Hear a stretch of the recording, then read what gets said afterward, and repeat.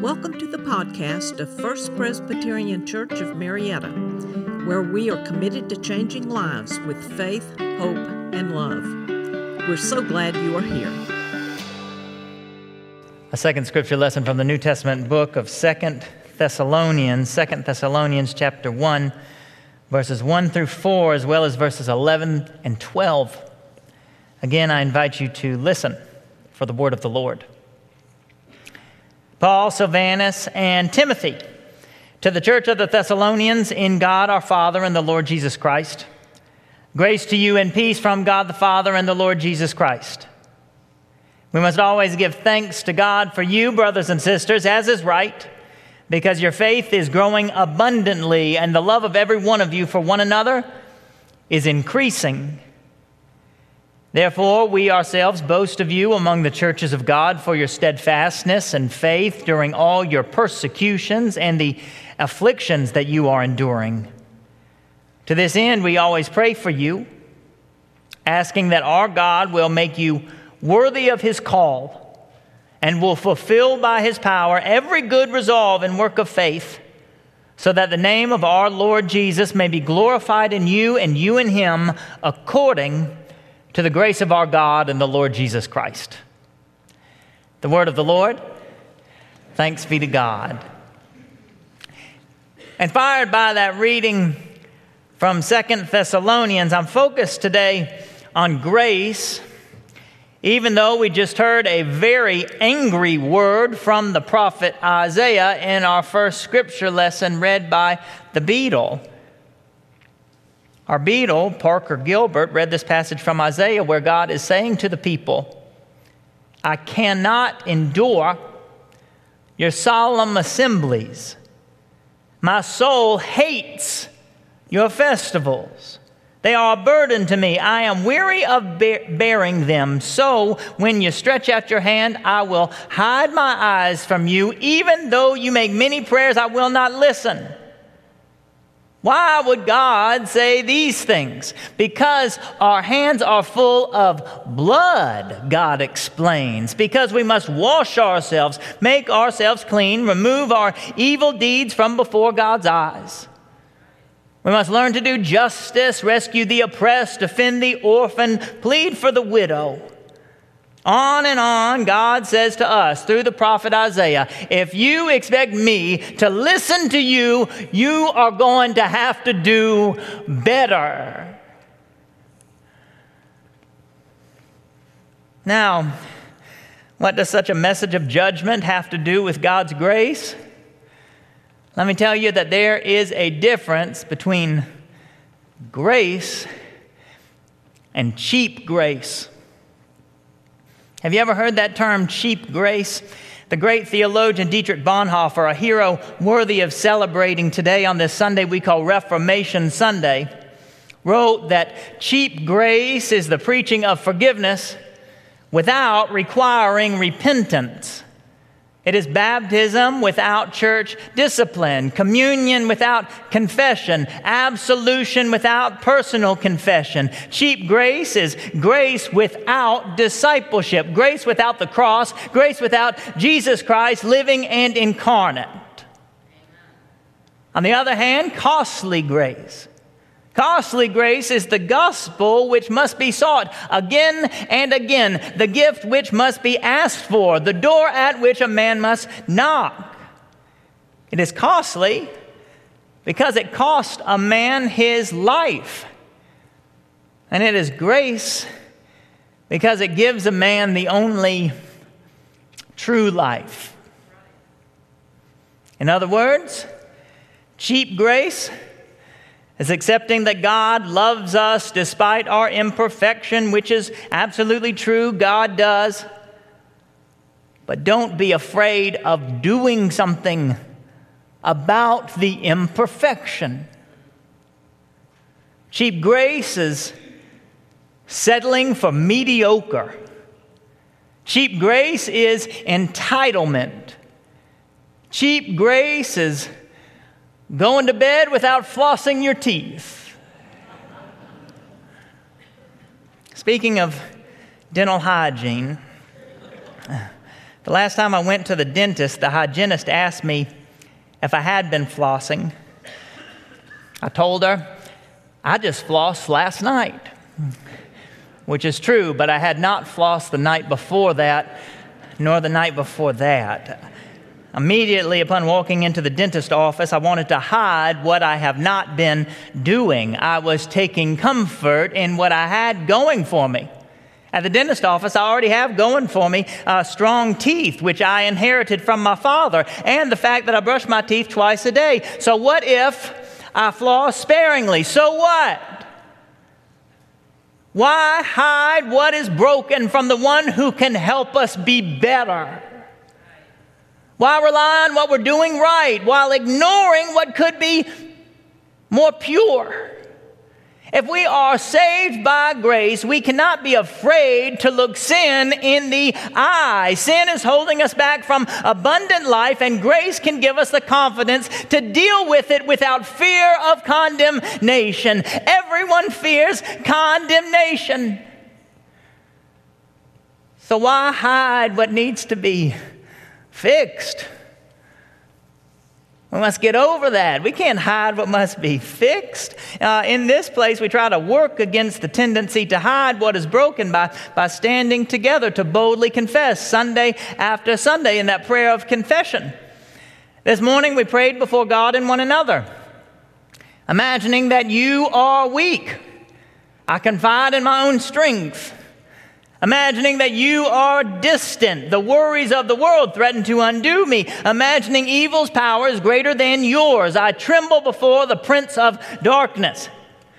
That's what we prayed this morning, and I write these prayers of confession each Sunday that I preach. People ask me where I get the inspiration to write the prayer of confession Sunday after Sunday, and I tell them, well, I just look in the mirror.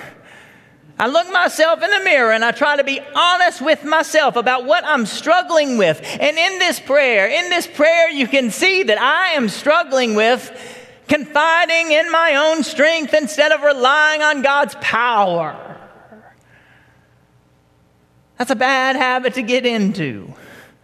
Bruce and Fran Myers gave me a plaque that says, "Pray first." Quoting Philippians, don't worry about anything. Instead, pray about everything. Tell God what you need and thank Him for all He has done. That plaque on my desk has been such a good reminder. I love it because when I face a trial, my first inclination is to try and fix it myself. I confide in my own strength, which is foolish.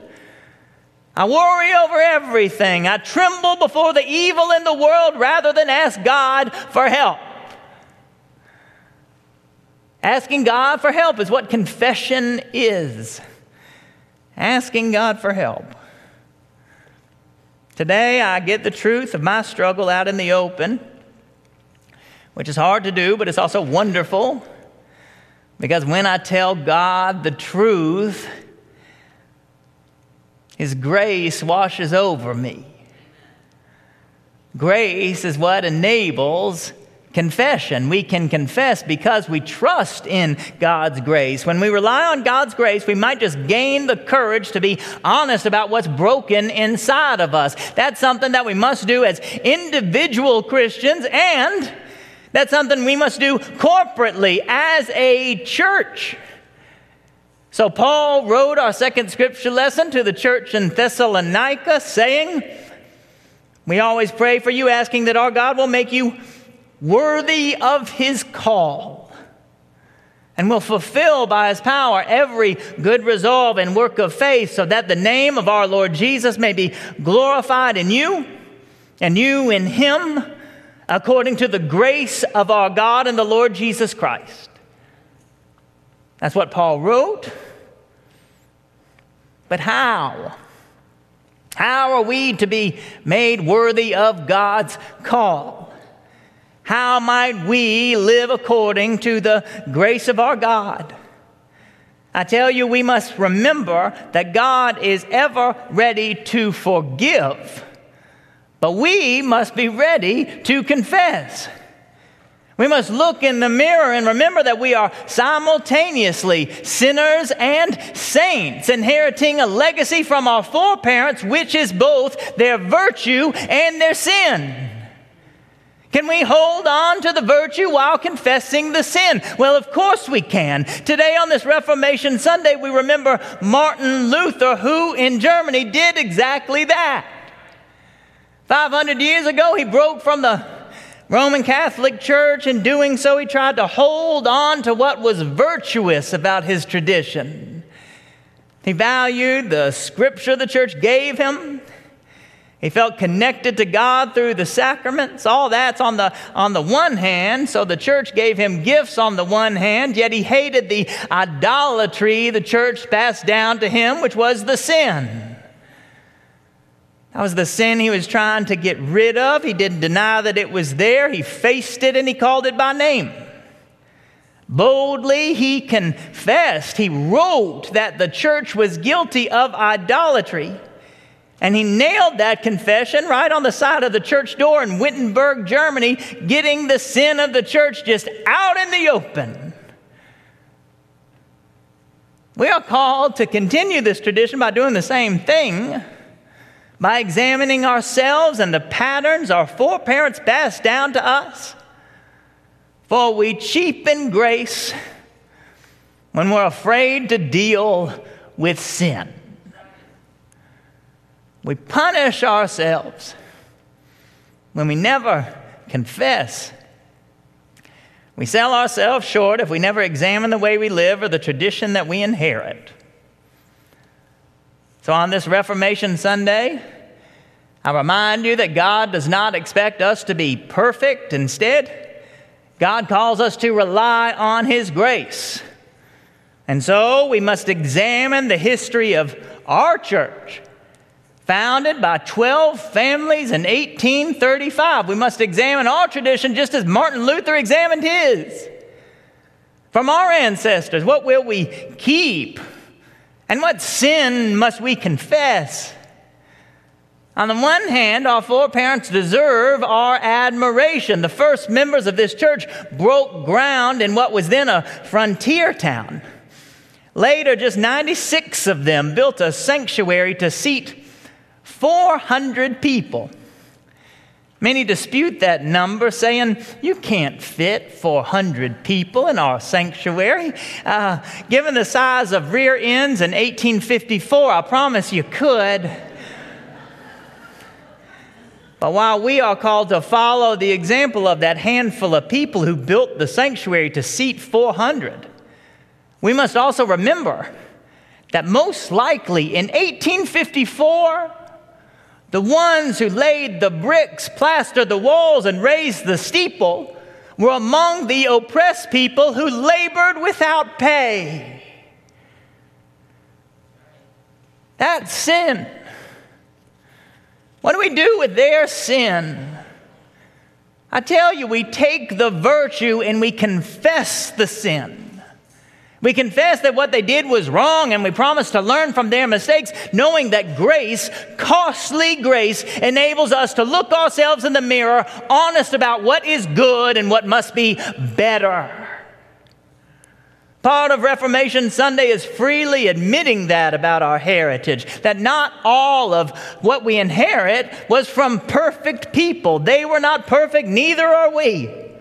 So Martin Luther confessed that the idolatry he inherited was sinful. We confess that slavery was sinful, and not all of what we inherit is worth holding on to, whether it comes from our foreparents here at the church or from our personal parents.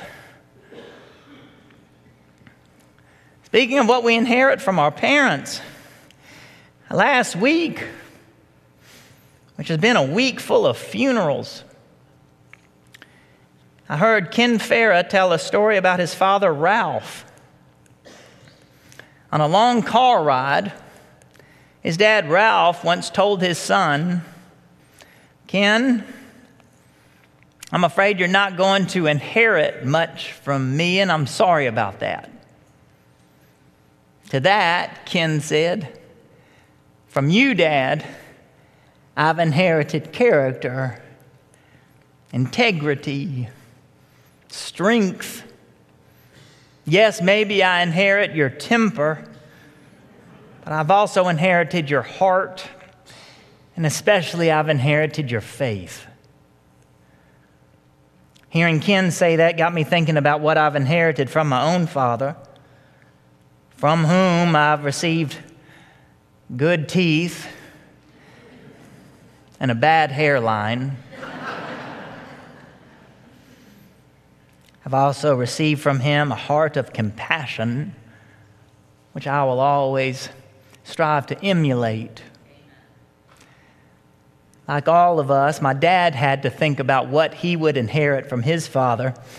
Growing up in Atlanta, my dad was the kid in the scout troop whose dad never showed up to anything. Yet to me, my dad became the father who was always there. My friends, today we stand in a long line of Christians. We stand in a great line of faithful men and faithful women, but as we think of them, let us remember that faithfulness is perfectly embodied by those who live according to the grace of God and know how to confess their sins and be changed. We are not perfect, so let us wash ourselves and be made clean. Let us remove the evil deeds from our lives. Let us learn to do justice, rescue the oppressed, defend the orphan, plead for the widow. And while we're at it, let's brush our teeth before we go to bed. Let us live according to the grace of our God. Amen. This podcast is a ministry of First Presbyterian Church of Marietta. Come join us Sundays at 189 Church Street, Marietta, Georgia, or visit us online at fpcmarietta.org.